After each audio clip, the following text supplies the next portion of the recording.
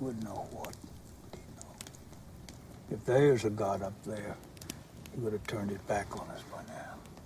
And whoever made humanity will find no humanity here. No, sir.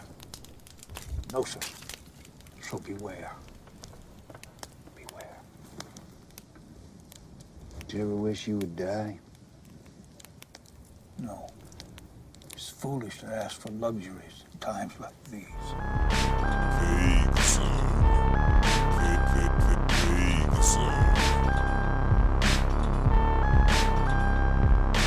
Hello, everyone. Welcome to episode 95 of Vague Zone. I'm Thomas. And I am Daniel. And today we are continuing our coverage of the Mad Max franchise with the detour I chose, doing The Road. So, Daniel, would you like to read us the IMDb synopsis for The Road? Sure. 2009, directed by John Hillcoat.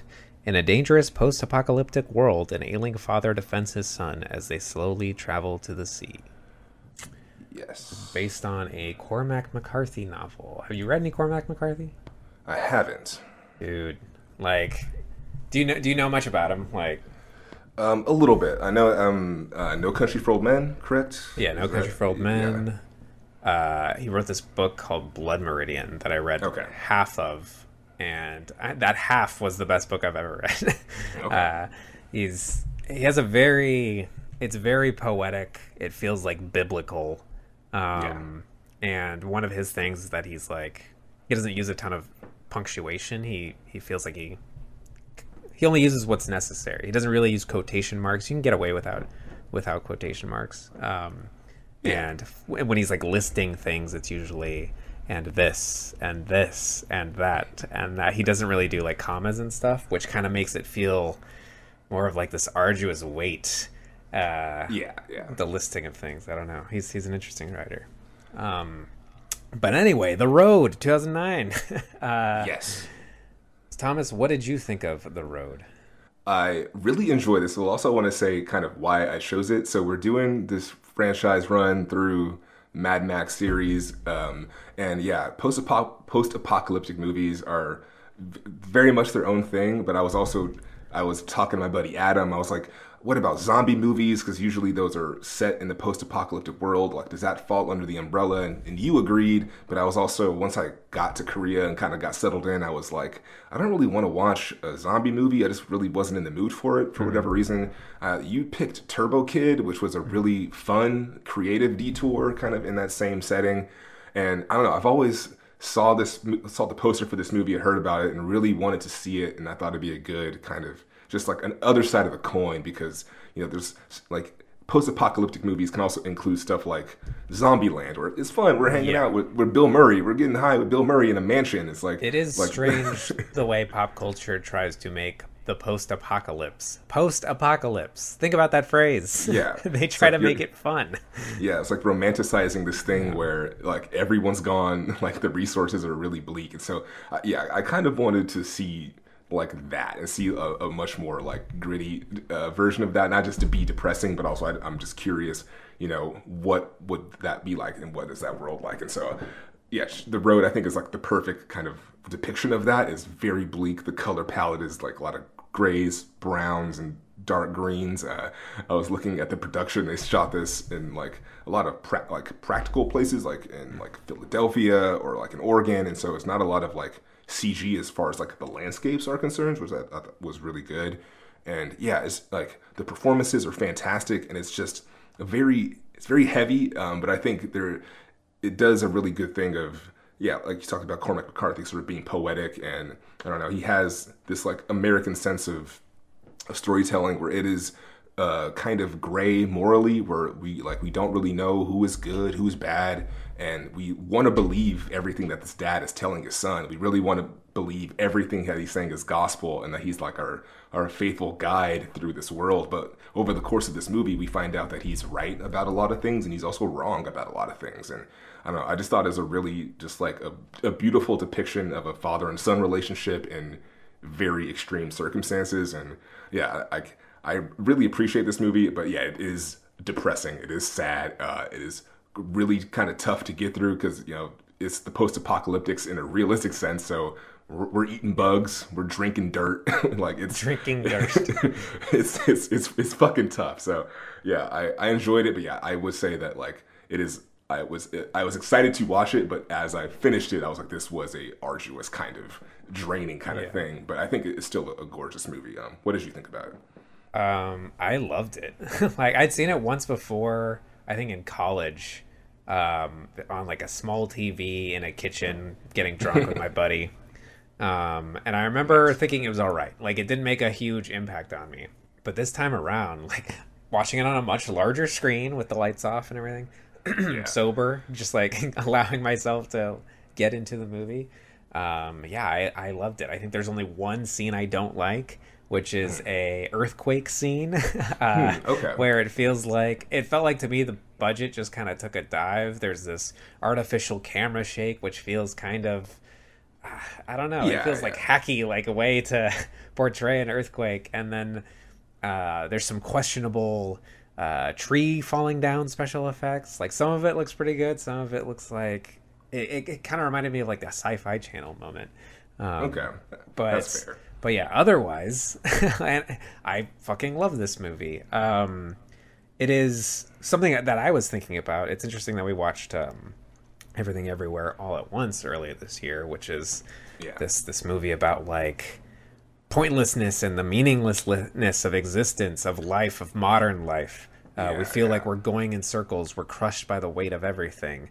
There's this question of like, what is worth living for, in Everything Everywhere All at Once. And now we cut to this movie where society is completely fallen apart. Suicide is a recurring element in this movie. There's a moment where the father and the son walk into a building and there's 3 bodies hanging there. And the son says, like, why did they do that? And then he says, you know why. Yeah. And so there is this question of, like, what is the point of living when everything has collapsed? What are you holding on to? What are you fighting for? What are you living for? And there's this element of carrying the fire. So this feels like a very carrying the flame. carrying the flame. There's like this. It's a very philosophical movie. It feels like, which we can get deeper into later. But yeah, I loved it. I was listening to some other people talk about this movie, and they're talking about the father and son relationship, and like this question of like, is he a good dad? Isn't he a good dad? And it's like I don't. And it's like that is a part of this movie, but I also feel like that's not the point of this movie. Like the point of it feels like it is just about finding hope in like a violent and vulgar world.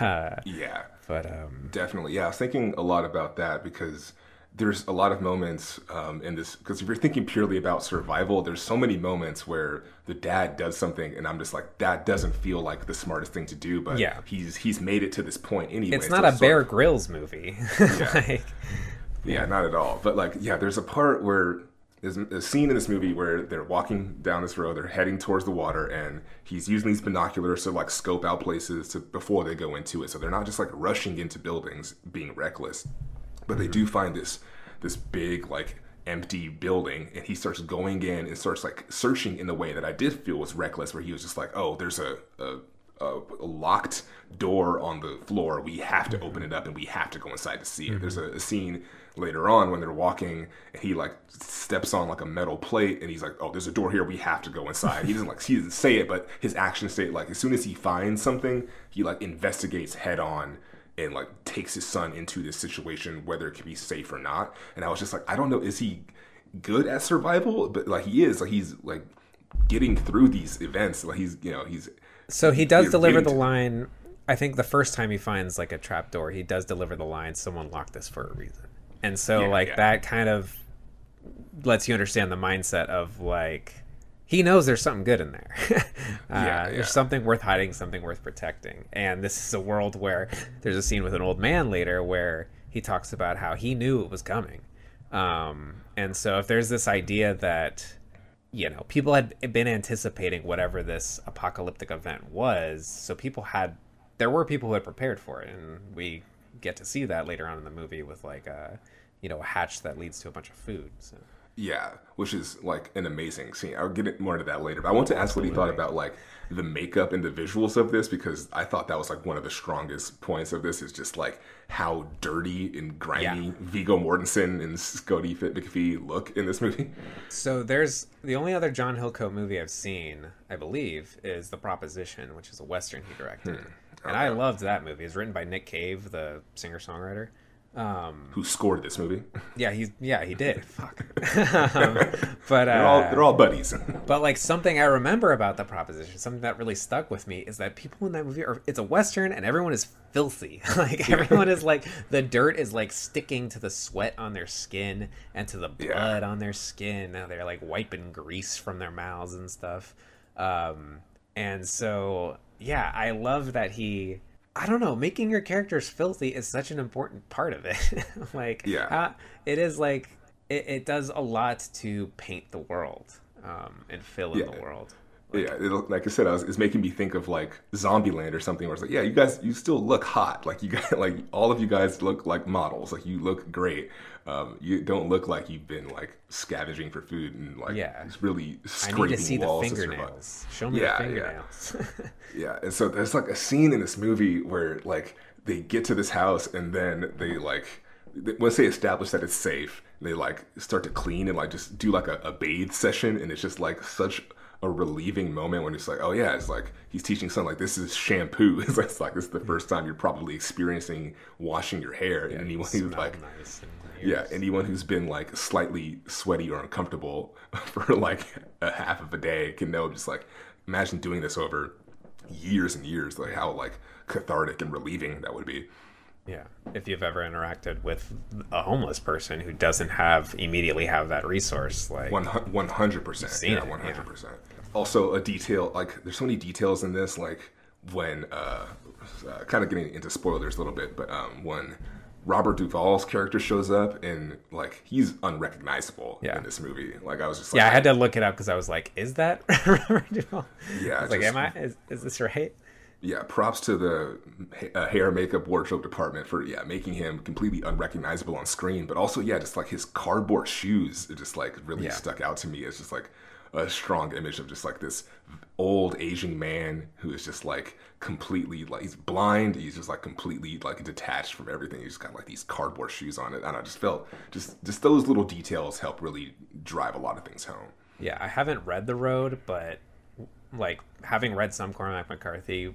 Once we get to the scene with the old man and they're sitting around the campfire and they're talking about how, like, you know, to me he's a god, and the danger of traveling with a god, possibly the last god, that is Cormac McCarthy as fuck. Like that scene, I was like, oh my gosh, they have to be lifting dialogue directly from this. And we have the book, and so we were like Emily was looking through it because she's read it, and she was like, cool. A lot of this dialogue is like stripped straight from the book. So that's awesome. Yeah, also his name is Eli, so I guess that is more kind of another biblical connection too. Yeah. Early on, there's a billboard that says like "Welcome to or beware the Valley of Slaughter," or "Welcome to the something," or just the Valley of Slaughter, something like it's like a Bible verse, and just a really ominous bit of like, you know, something very ominous kind of start us off in this movie. Should we get into spoiler territory, or is there anything you want to say before we get there? Yeah, because I think a lot of these themes sort of hinge on those moments, because like the whole theme about like carrying the flame and like he keeps asking his sons like we have to find the good guys, we have to find the people that are good, like we're not cannibals, we're not thieves, we're not gonna be, you know, raiding people, but like we see several situations where like, are you the good guys? Like what is good in this world? Like the spectrum is very fuzzy. I think the last spoiler-free comment I want to make is you brought this up earlier, is color. And this is something I was thinking about today. It was like, I feel like the only time I really noticed like color pop in that movie, there's a scene where they find a can of Dole pineapple and it has like the yellow in that can is really noticeable. And they also find a Coca-Cola, and like all this, like these artificial signifiers of food. Yeah, Like yeah. not the food itself, it's like these artificial like ways of identifying like these cans of things. Yeah, like are the, really the colorful. neon green and yellow can of like a dull Yeah. can. But then also it's the fire. Anytime they have a fire, it is this bright illumination in an otherwise very gray movie. Yeah. And so yeah, like the moments of color are these moments of like life. And yeah, like do you carry the fire? Do you protect the fire? It's like it's this major thematic element, and it is bursting through the movie. Yeah. Also, as like, not to contradict, but I think like another counterpoint to sort of the color representing life. There's a few shots where they're like walking, and they're like he'll step in a stream, and the water will have like a green like tint to it, like in the splash. And I was just like, oh, that's another very subtle way of being like, The yeah, version like, of life. yeah, it's just like, yeah, like there's water, but it's like Yeah. it looks like Mountain Dew. Like Yeah, it's not it's good. absolutely tainted. Yeah. So yeah, getting into spoiler territory. Is this? Yeah, I guess it is a spoiler. So I touched on earlier how like suicide is a recurring thing.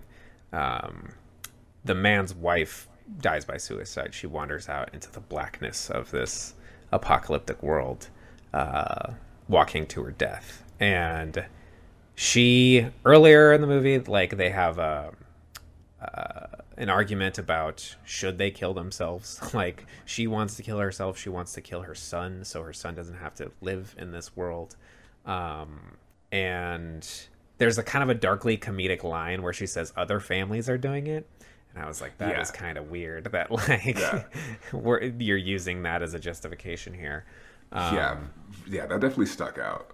But yeah, like, I mean, the fact that early on in the movie they walk into a building and we see 3 bodies, it's like, it feels like it's a stand-in for what could have been for this father, this mother, and this child. Yeah, I never put that together. That's Yeah. 100%. Yeah. But yeah. There's something about that too that I didn't really catch when I was watching this the first time. I had to read the Wikipedia, and it says that, or like it might have been Reddit or whatever, but they were saying that there were 3 bullets available for this gun, and the father used one of those bullets to shoot an intruder, and because of that, now there's only 2 left, and then she blames him for okay. because he made that decision. She now resents him for not allowing them to have a way for yeah. all of them to escape together as a family. And that, I didn't really catch that. And I so didn't catch that either. Yeah. that's something where I was initially I was just like, why is she like really aggressive towards like to be in this position? And I don't know. I didn't quite get her character until I sort of got that piece of information a little bit more. Then I was like, okay, yeah, she honestly had a little bit of a point in terms of like, she even says that she's like, if they find us, like they're going to rape me, they're going to rape him, and they're going to kill us both. And And then eat us. Yeah. Yeah, it's very cut and dry, very bleak, and it's just like, and even we see later in these moments where they infiltrate this house, and then the owners come back, the cannibal owners come back. That is one of and the best scenes. I love Yeah. that scene. Yeah. and he Go puts ahead. the gun to the son's. He puts the gun to the son's forehead. It's just like no, like I understand, like that is the Yeah. fast way out, but like why? Yeah, why would you want to subject your child to that just for the sake of survival? And it goes back to this whole thing of like, what is the point of getting to the ocean, and if every day you have to have this moment with your child of like, well, this is going to be over any moment. Yeah, and it's like they're heading south, but what are they heading to? Like, Yeah. there may be nothing out down there. Yeah. They're just heading away from the cold because they won't survive another winter without going south. Like, Yeah. And I get, yeah. yeah, they're only living to survive. Yeah, and I wanted to ask, what did you think about how this movie keeps it really vague with the conditions or like the causes of the apocalypse? Like we get a few details. He basically says like, oh, the clock stopped at 1:17, and then like, there's no food, there's no not livestock. There's no livestock and there's no crops, and because of that, is like society has resulted into cannibalism just to scrape by. It's like, what did you think about them like not really touching on the causes of? I mean, I assume it was like a nuclear thing. That's just like what I'm going with, because we do see like flashes of fire at the beginning, don't we? Like they're like looking out a window, and we're yeah, just feeling flames. And then I also feel like the flames lasted several days. Yeah. Maybe that's a detail. I read like the first 30 pages of the book like yesterday morning. Oh, cool. So maybe that's a detail of the book. But I mean, it makes sense to me. Like, we don't need to know what went wrong because that's not the point. The point is that we're following these characters. The point is the question of why live through this bleak and horrible experience. Yeah. Like, what will drive a person? What is the point? Like, that is the question. And finding out the cause is not pertinent to answering that or exploring that. So. Yeah, I think that's so true, and also I think it connects to the fact that these characters minus one don't have any names. Like, there's just the father, there's a son, there's a mother, and there's like a lot of like vagrants or other survivors out there that they encounter with. But the like it's a total opposite from like Mad Max, where, you know, there's Toe Cutter and these people have like these names. these really theatrical epic names for these like villains of the wasteland. But here it's just a guy, and that guy has a knife to your son's neck. That's a wonderful point, because it illustrates that like these movies are about different things. Like Mad Max is about exploring the details and the minutia of like people going nuts. Of course they're gonna all have crazy names, they're all gonna dress crazy, have weird haircuts, they're all gonna drive like maniacs, they're all gonna be violent. Like, we want to explore all of that, and then like also we want to do some like lore stuff and like show that like all of this madness has a history. And so with this, it's kind of like the Cormac McCarthy thing of not having punctuation. Like, I know it's kind of a weird comparison I'm making right now, but it's like you're getting all you need, and anything you don't need would just be noise. So why provide it? Like, we're giving you what we need to have you explore the questions we want to explore the themes that we want to explore. Anything else would just be distraction from that. So let's not do it. And I think that's part of why I also feel like we can lose the earthquake scene. We don't need the earthquake scene. Like, it is adding color and like detail to this post-apocalyptic world, but I don't necessarily feel like it's really, you know, it feels like fat. We could trim it.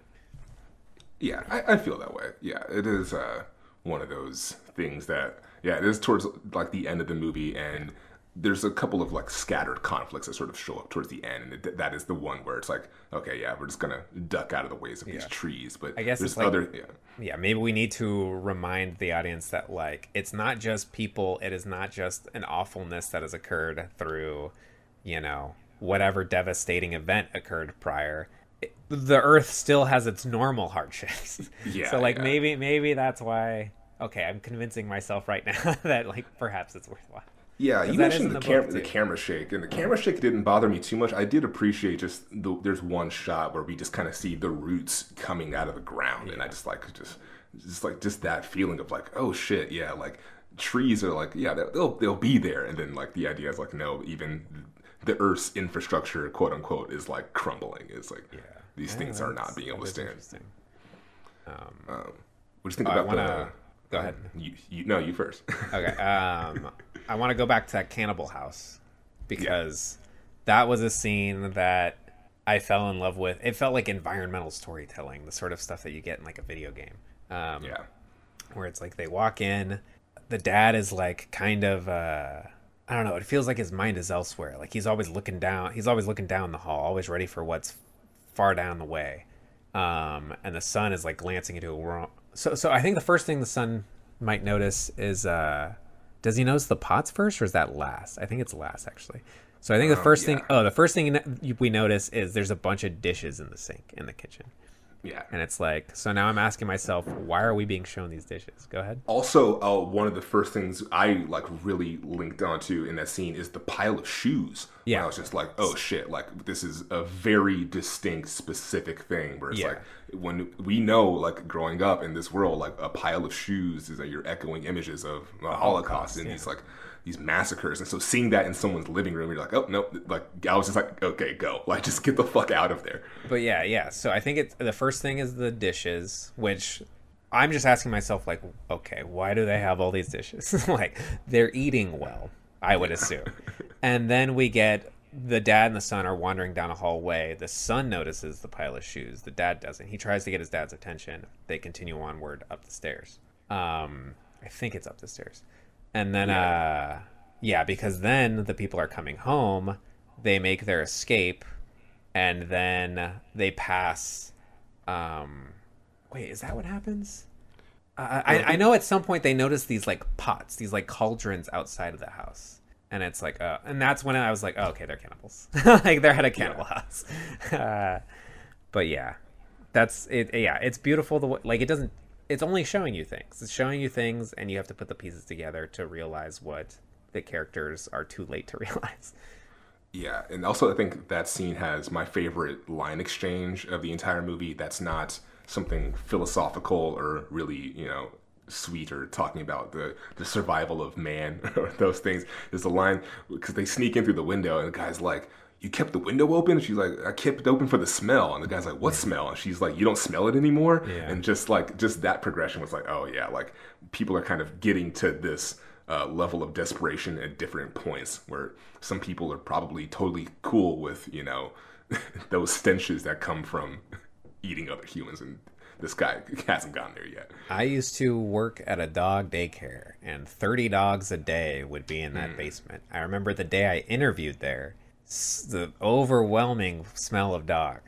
And then after working there for a while, like I wouldn't notice it. Like I would come home smelling like dog and wouldn't bother me. The smells of our workplaces. Yeah, I like made sandwiches for quite a long time, and it's just like, oh yeah, I'm just like the sauces and the meats. So it's a walking deli.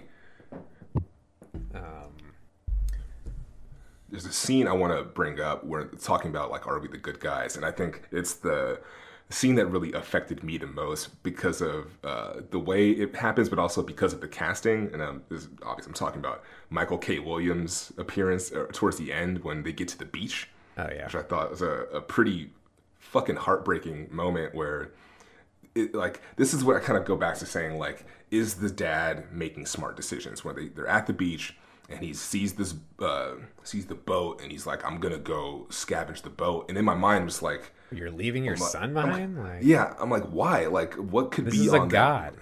That? Yeah, you're carrying the flame. You can't just leave the flame on the beach while you go see if there's going to be something on this like capsized boat.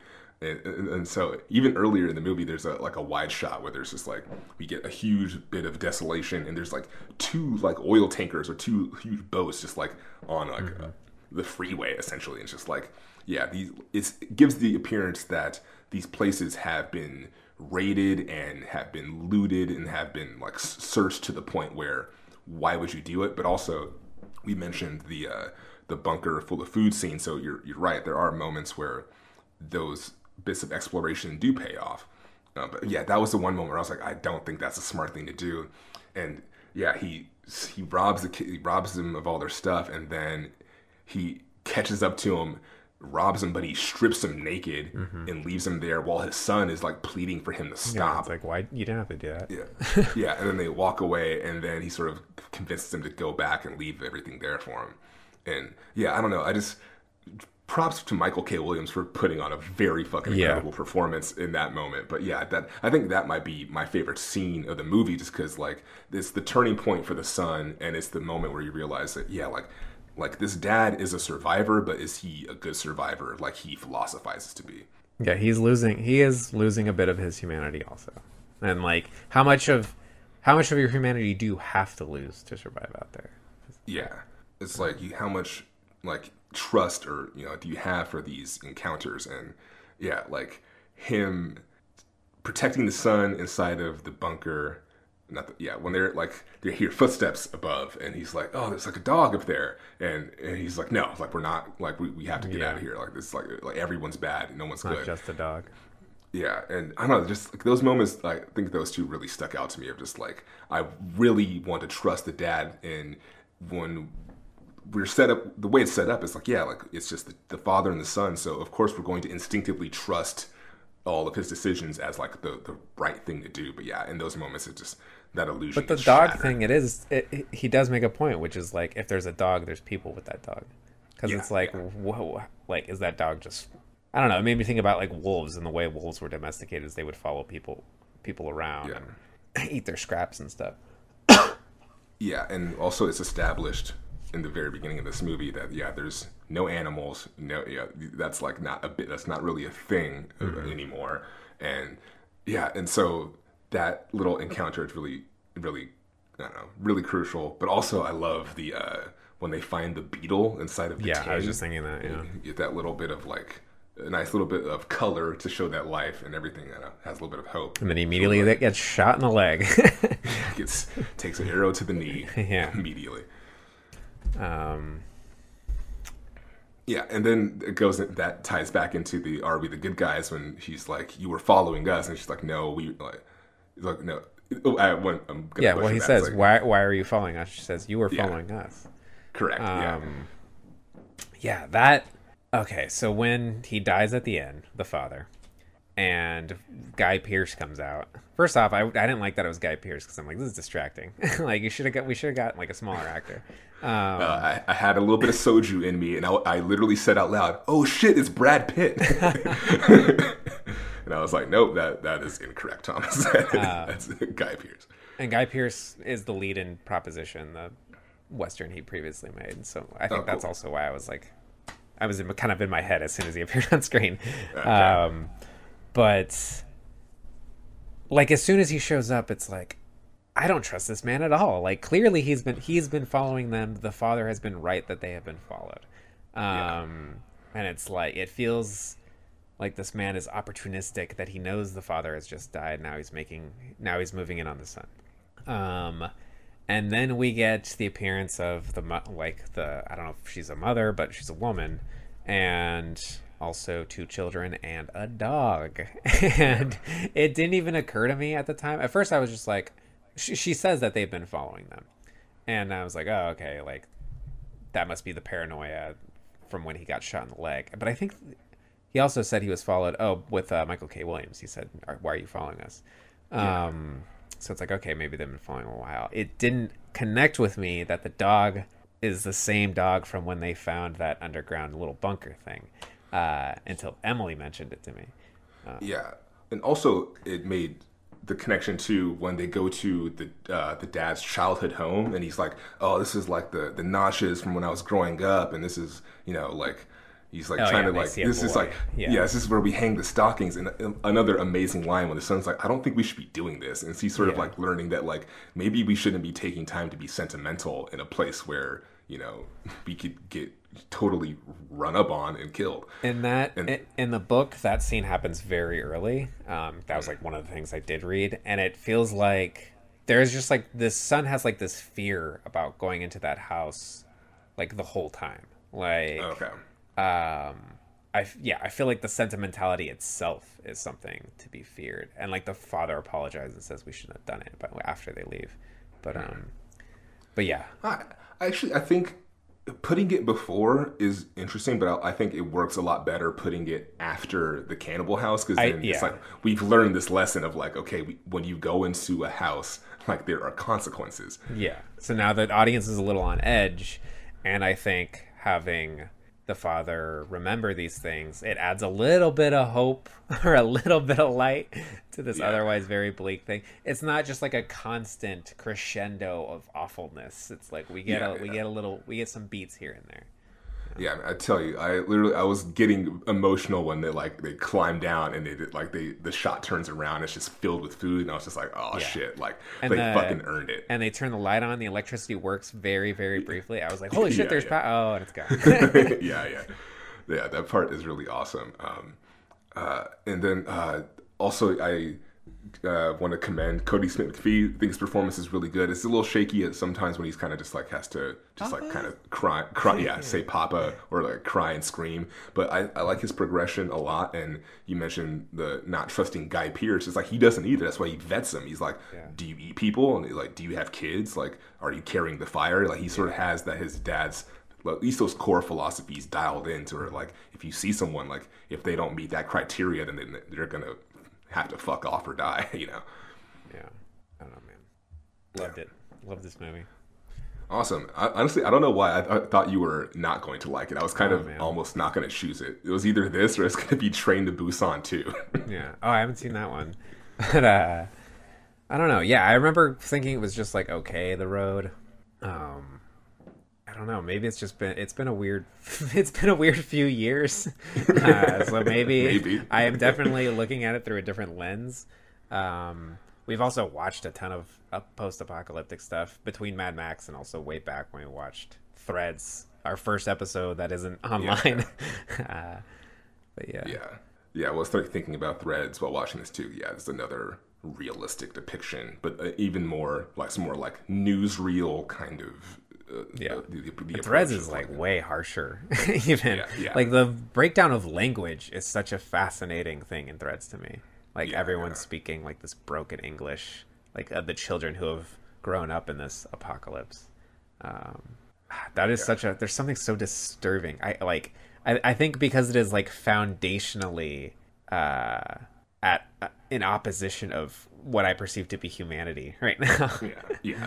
It's like in The Road, people are still talking. People still have like, his father has an affection for his son. And he's reading him stories and teaching him things about, animals and then in Threads we end with just fucking everyone's an animal. It's bad. What do you call it when we're feral is what we are. There's one just piece of action I just want to give a little shout out to that I really enjoyed is early on when the first encounter with like the group of raiders and the guy that kind of goes down to pee and then they has a confrontation with the dad, and just I don't know, just the way that it's shot to where he like slides down the hill and grabs the son. I just like the fact that it's kind of done in a wide and he's like shot and it's just I like that they don't really like go in close for that. It's all done in like I don't know, just the way that it was shot was just really effective on me. Like just the image of him holding the son with the knife to his head and he just pops him and then he just falls over and there's only a few cuts. It's done in a wide to where you see it all play out. It just felt really raw to me.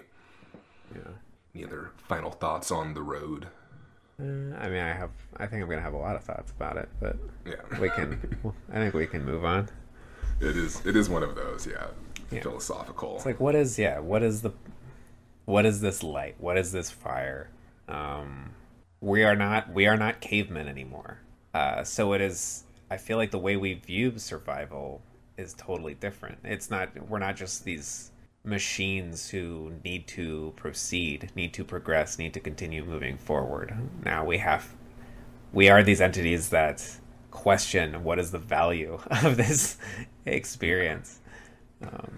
I guess my last thing is, what did you notice? Like the sounds of like family noises over the credits, or at least the first few bit of credits. I may have stopped watching at that. Okay, so that is one thing where kind of got to say boo to the streaming era a little bit for rushing credits out of the way, because over the first like 2 minutes or so, it's like we hear the sounds of civilization, and I'm thinking, is this audio that is representing what's before, or is this audio representing of what eventually can get regained? It's like a Children of Men thing where Children of Men ends with like a bunch of babies crying, I think. It's like, it's like a barbecue, and we hear like laughter, and like we hear like someone's like going to work, and it's like it just sounds like it's very domestic. And it was kind of beautiful because I don't think I've ever experienced that in a movie where they sort of give you a little bit more of a hint in a very abstract way. I'm gonna have to check that out. Like, is it this is what's been lost, or is this what's to come? Yeah, that's the last little parting thought. But what have you been watching this week? I watched Nope. Ooh, yes. I'm guessing you haven't seen it yet. I don't know what the situation is in Korea. Oh, I saw it. You saw it? Hell yeah. Okay. I had to go see it before I left the States. Okay, so I loved it. Yeah. There was one scene in particular that, which I'm not. Well, we'll discuss in spoilers, but there was one scene in particular where the movie just went to a place I did not expect it to go, and it blew my mind. And I know I'm overstating it for anyone listening who hasn't seen it. It was a very special moment to me. For sure. But I I feel like. Sorry, go ahead. I was gonna say that's sort of how I felt about Us. There's a lot of moments in that movie that I felt were written by Jordan Peele specifically for me. I was like, I love the song "I Got Five on It," and I love the idea of doppelgangers. So the entire second half of that movie, I was in heaven. I feel like how would you rank his movies? I think I would still put Get Out at 1. I think I don't know. I think Nope edges out Us a little bit just because it's a little bit more. I think it plays its hand a little bit better. Where Us is like trying to eat a whole steak when you've had a lobster right before. It's like it is very ambitious, and it is it's very a little messy in that ambition. But I love it. I just think it's just an amazing movie. I really love Us, and I defended that movie. That was a hill I had to die on so I was working at the cafe during that. People were like, "This is dumb. This is stupid." I was like, "You just like this is a good movie." I wouldn't say like, it's stupid. I'm not the biggest fan of Us, but I would definitely would not say it was dumb or stupid. Yeah, it's like it's clunky, but like that doesn't make it a bad movie. Like this is still miles ahead of a lot of things you're gonna see in a theater right now. Yeah. But go on about Nope. I think I probably do Get Out, Nope, Us too. Get Out just feels like it's biting. It's biting. It does a great job of balancing like the comedy with its tension, which is just fun. And it was just like such a special experiencing that in the theaters. Yeah. And then Us, I feel like Us gets a little too carried away with symbology. Like I did not enjoy a lot of the conversation around that movie where it's like this means this and this means this. I was like, is this whole movie just a code? Like, is this just a code to be deciphered? Like, Nope, I really enjoy because I feel like it works on a variety of levels. Like, you could dive deeper into the themes and what is this movie saying, and how you could get into the symbology thing of like, because Jordan Peele is absolutely a director who pays attention to that stuff and inserts that stuff into his movies. So you could get carried away with that, and how is all of this pointing towards what this movie is saying. Or you could just watch it as like a fun Space Invader Western. And you could have a perfectly good time just doing that. I believe. I don't know. Like the themes are kind of there to be grappled with. So. But yeah, I really, really loved this movie. So what is the scene? I'm dying to know. So spoiler territory now for Nope. Eventually, I believe it's Junpei is his name, right? Steven Yeun's character. Junpei. Junpei. Or Jupe. I don't know. Yeah, Steven Yeun. Eventually, so Steven Yeun, he's a child who survived this chimpanzee attack on the set of this sitcom, and now he before the chimpanzee gets killed on this set, they have their explosive fist bump. So he likes to believe that he had a connection with this chimpanzee. Now there is this UFO, which turns out it's not a UFO; it's actually an alien, sort of terrorizing this area out in the desert, I guess. And Junpei believes that, maybe I can form a connection with this animal, this predator also. He starts feeding it horses. Yeah. And he's having the debut of this new, I forget what it's called. I want to say it's like Space Lasso or something like that, the name of the show. But he has this like new show where it's going to be him and the alien.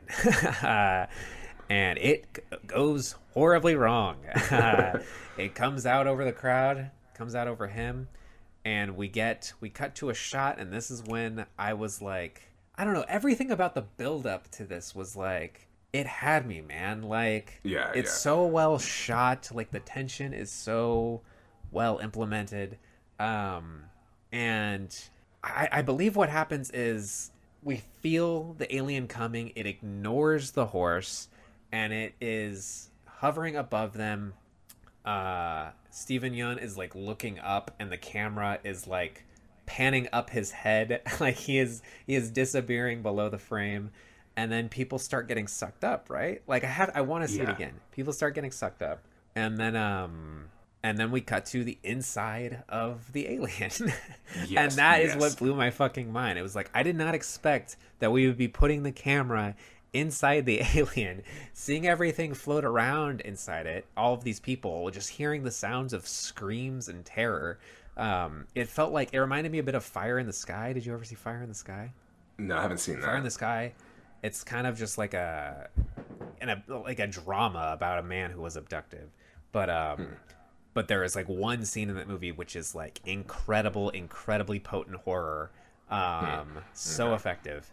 And so yeah, this scene kind of from Nope kind of reminded me of that. It's like we have transcended where we once were.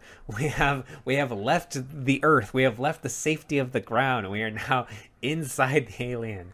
Yeah, It I'm was with you, 'cause- transcendent. Like that's the only word I can use. Like I was like giddy. I was so excited. I was scared. Like I was feeling everything in that moment, and I was loving Yeah, it.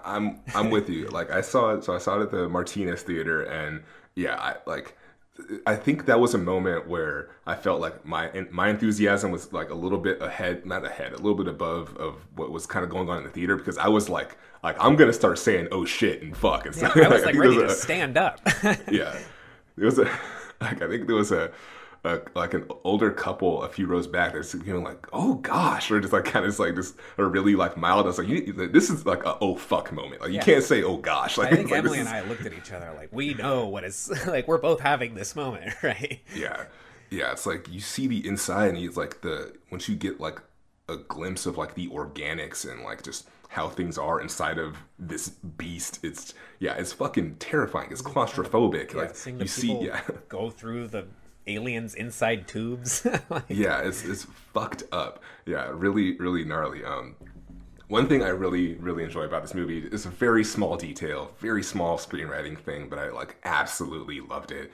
Is early on in the movie when OJ is like scanning the property or whatever, there is a small sign that says "No trespassers," and on that sign is a dirt bike on that sign. okay. And then what happens later in the third act? Yeah. A man on a dirt bike trespasses into the movie, and I was just like, stuff like that just kind of makes a good movie into a great movie, in my opinion. it shows an Whereas attention to detail, and it makes. I think about like Charlie Kaufman. I remember him talking about how he he prefers theater over film because film is dead, and like that sounds harsh, like saying like the medium of film is dead, but like what he means is like when you release a movie. It's done. Like it's like theater every night could have like new surprises, but like a movie is done once it's out there. However, if you approach it knowing that, you can approach it playfully and you could be like, well, I want people to revisit this and I want them to take something new. So like I can insert something at the beginning that becomes recontextualized by what they see at the end, but if without the information of what happens at the end, they don't know that it's important at the beginning.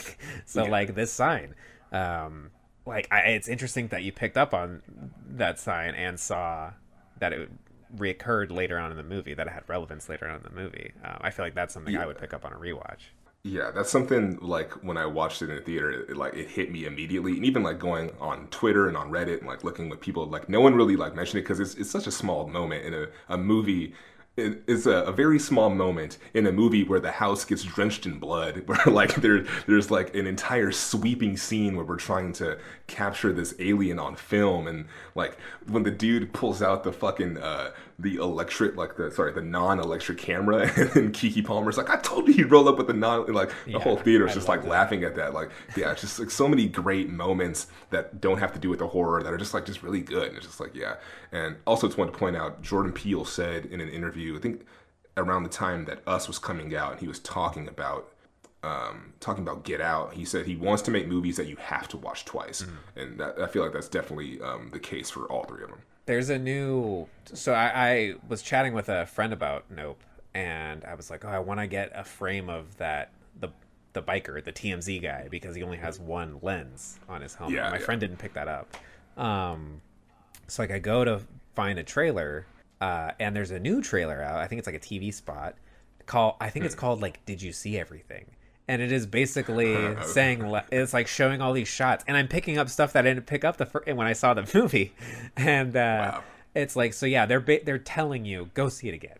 Like so like for example, one of the things I didn't pick up until I was watching this trailer was, so yeah, the TMZ guy, he has one lens, and also the balloon that explodes and destroys the alien. It is of, I believe it's like a cowboy jupe, and he's winking. Yeah. But I on the drive home from seeing the movie, I was talking to Emily, and I was like, "Why do you suppose that guy had one lens? Like, he only had one eye?" And she was like, "Well, you only need one eye to look through a viewfinder, so why give him two? Like, if the idea is that he is obsessed with cameras and capturing things, he doesn't need two eyes. He only needs the one eye to do his job." And also his like computerized voice, like she believes is meant to suggest that at this point he is more camera than man. He is more machine than man.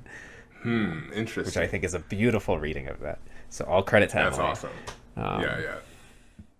Very, very cool interpretation of that. Yeah, I thought he was just a crazy influencer. He just wants to have his phone. Yeah, Nope is really great. I think it's probably playing somewhere out here, but at least I know the theaters nearby me it's just playing Bullet Train, Minions, and a Detective Conan movie. Oh, interesting. The showtimes get a little funky out here, so I might have to do a little bit of searching. But apparently there is like one of the biggest IMAX screens in the world out here. Like, really? Not too far. Yeah. Yeah, and this movie was shot in IMAX. I didn't realize that. I saw it in Dolby, which the sound was incredible. It absolutely elevated it. But like now I want to see it in IMAX just to get like 20% more image or whatever. Just need more frame, baby. Give me more frame. Just need it. Right. I haven't been watching much this week, but besides The Road, the only movie I watched upon arriving to Korea was The Gray Man with Chris Evans and Ryan Gosling. Ooh. And directed by the Russo brothers. Not a great movie. It's not that great. I think there are some interesting things in it, but overall it's kind of just generic spy, CIA shit, explosions, gunfights that are kind of crazy. I think Chris Evans' performance is, I would say, worth the watch. He is doing just like, he's having a good time. He's having a lot of fun just being a fucking psychopath. And I thought, honestly, it is a really simple thing that, take the guy who, played Captain America and get him to, he has played douchebags in the past, but, get Captain America to play this, really deplorable villain that tortures people. And I don't know. I think it really works for the movie. It's not breaking any ground or doing anything too amazing. I think the script gets really repetitive, where there's a lot of catchphrases and people saying the same thing over and over again at cool moments, and it gets kind of boring. Yeah. And I think there's a lot of drone shots that are this is our establishing shot of I don't know, whatever exotic location we're in, and so it's a sweeping drone shot. But after the fifth or sixth one, you're just okay, I'm sorry. Now I can sort of see the playbook, and now it's not as clever. But if you're like me and you're in a position you're looking for stuff to watch, stuff to do, it is something might be worth putting on in the background. But that's something that I want to kind of segue into. Just the last thing I want to mention is kind of devastated by this gutting of HBO Max that's kind of happening in front of us right now. It's Discovery merging with Warner, and now HBO Max is going to get caught in the wind of all that. It sort of started with Joe Pera getting canceled a few weeks ago. We talked that's about where that. We see it starting. I don't think most people care. Yeah, that's where we entered this war when Joe Pera was the first casualty. But this big news this week is the Batgirl movie that's done is just completely scrapped. Shot. I feel like there was one other movie too, right? I think there's a Scooby-Doo movie that was done or at least in post-production that is getting scrapped. And more news is trickling out that this streaming service is probably going to be absorbed into the Discovery brand or whatever. And I say that all because I watched so fucking much HBO Max the first time I moved to Korea. That was the main streaming service I used. I was watching The Sopranos every day. They have a pretty vast collection of movies. On my watch list right now is a bunch of Kurosawa films that I'm gonna just kind of just binge through over the next couple of weeks, because who knows what the hell is going to happen to these streaming services.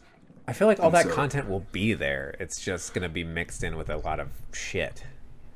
Yeah, or it might get buried, or it just might be, names might change. It feels a little uncertain, and so that uncertainty makes me nervous. I think so. Here's my prediction.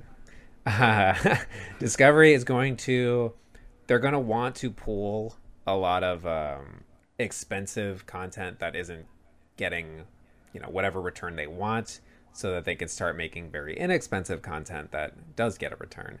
They're going to find that a lot of this easy, shitty content that may work on television doesn't necessarily work for a paid streaming platform. They may then try and pivot to some sort of advertising model, ad-supported model. Or they'll hopefully just be like, all right, well, let's start making good shit again so that we can actually attract paying customers. Because people will watch shit for free, but I don't think a lot of people want to pay for shit.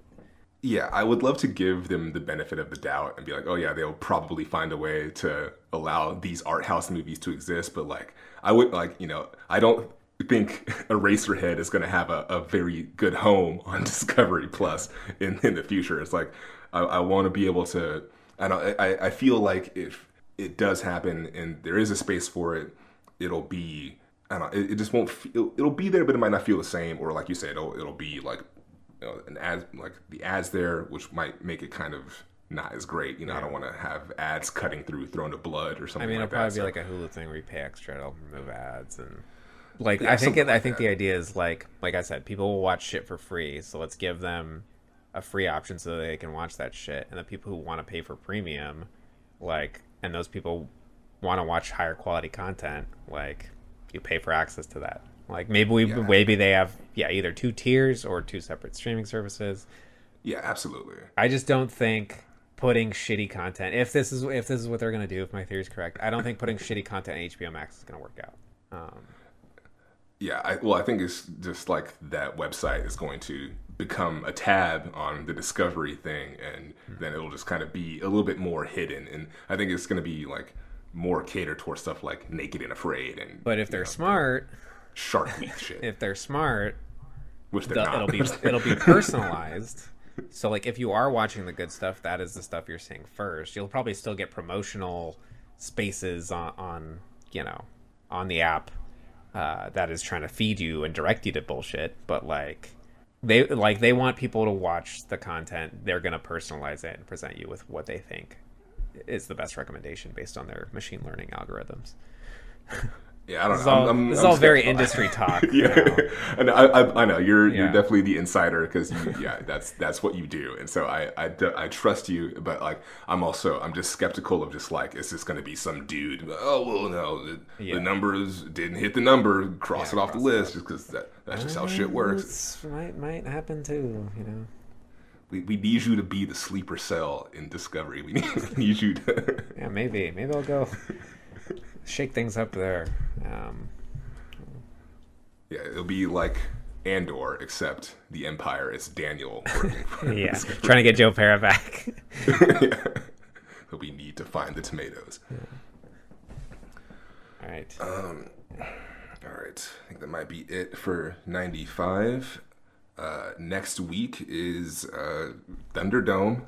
Fuck yeah. Oh boy. Beyond Thunderdome. We're not just going to the Thunderdome. We're going beyond the Thunderdome. Critics and scholars say this is the best one by far. So have you seen Beyond Thunderdome? I have seen Beyond. Okay. I think Beyond Thunderdome was the first one I saw, and honestly, childhood core memory of Thomas Churchill watching that movie, seeing the Master Blaster and the whole thing. Spoilers, and then my dad having to explain to me what's going on because it was just so bizarre. Son, I was just it's time you learn what a Master Blaster is. It's this is all just very disturbing to me, and I was just so confused. And he just kind of had to explain to me. That's a special moment. Having your father explain Mad Max. Yeah, I have some crazy movie memories with my dad that are just just the core of my being. Just him just having to explain just insane shit that's happening on screen. I remember my dad having to explain why Luke's arm stump didn't bleed when he got his hand chopped off. And he's like, you see, it's called cauterization. His rib is cauterized. Right. Oh my god, that's great. Looking forward to that. This has been episode 95 of Vague Zone. I'm Thomas. And I'm Daniel. We'll see you on the next one.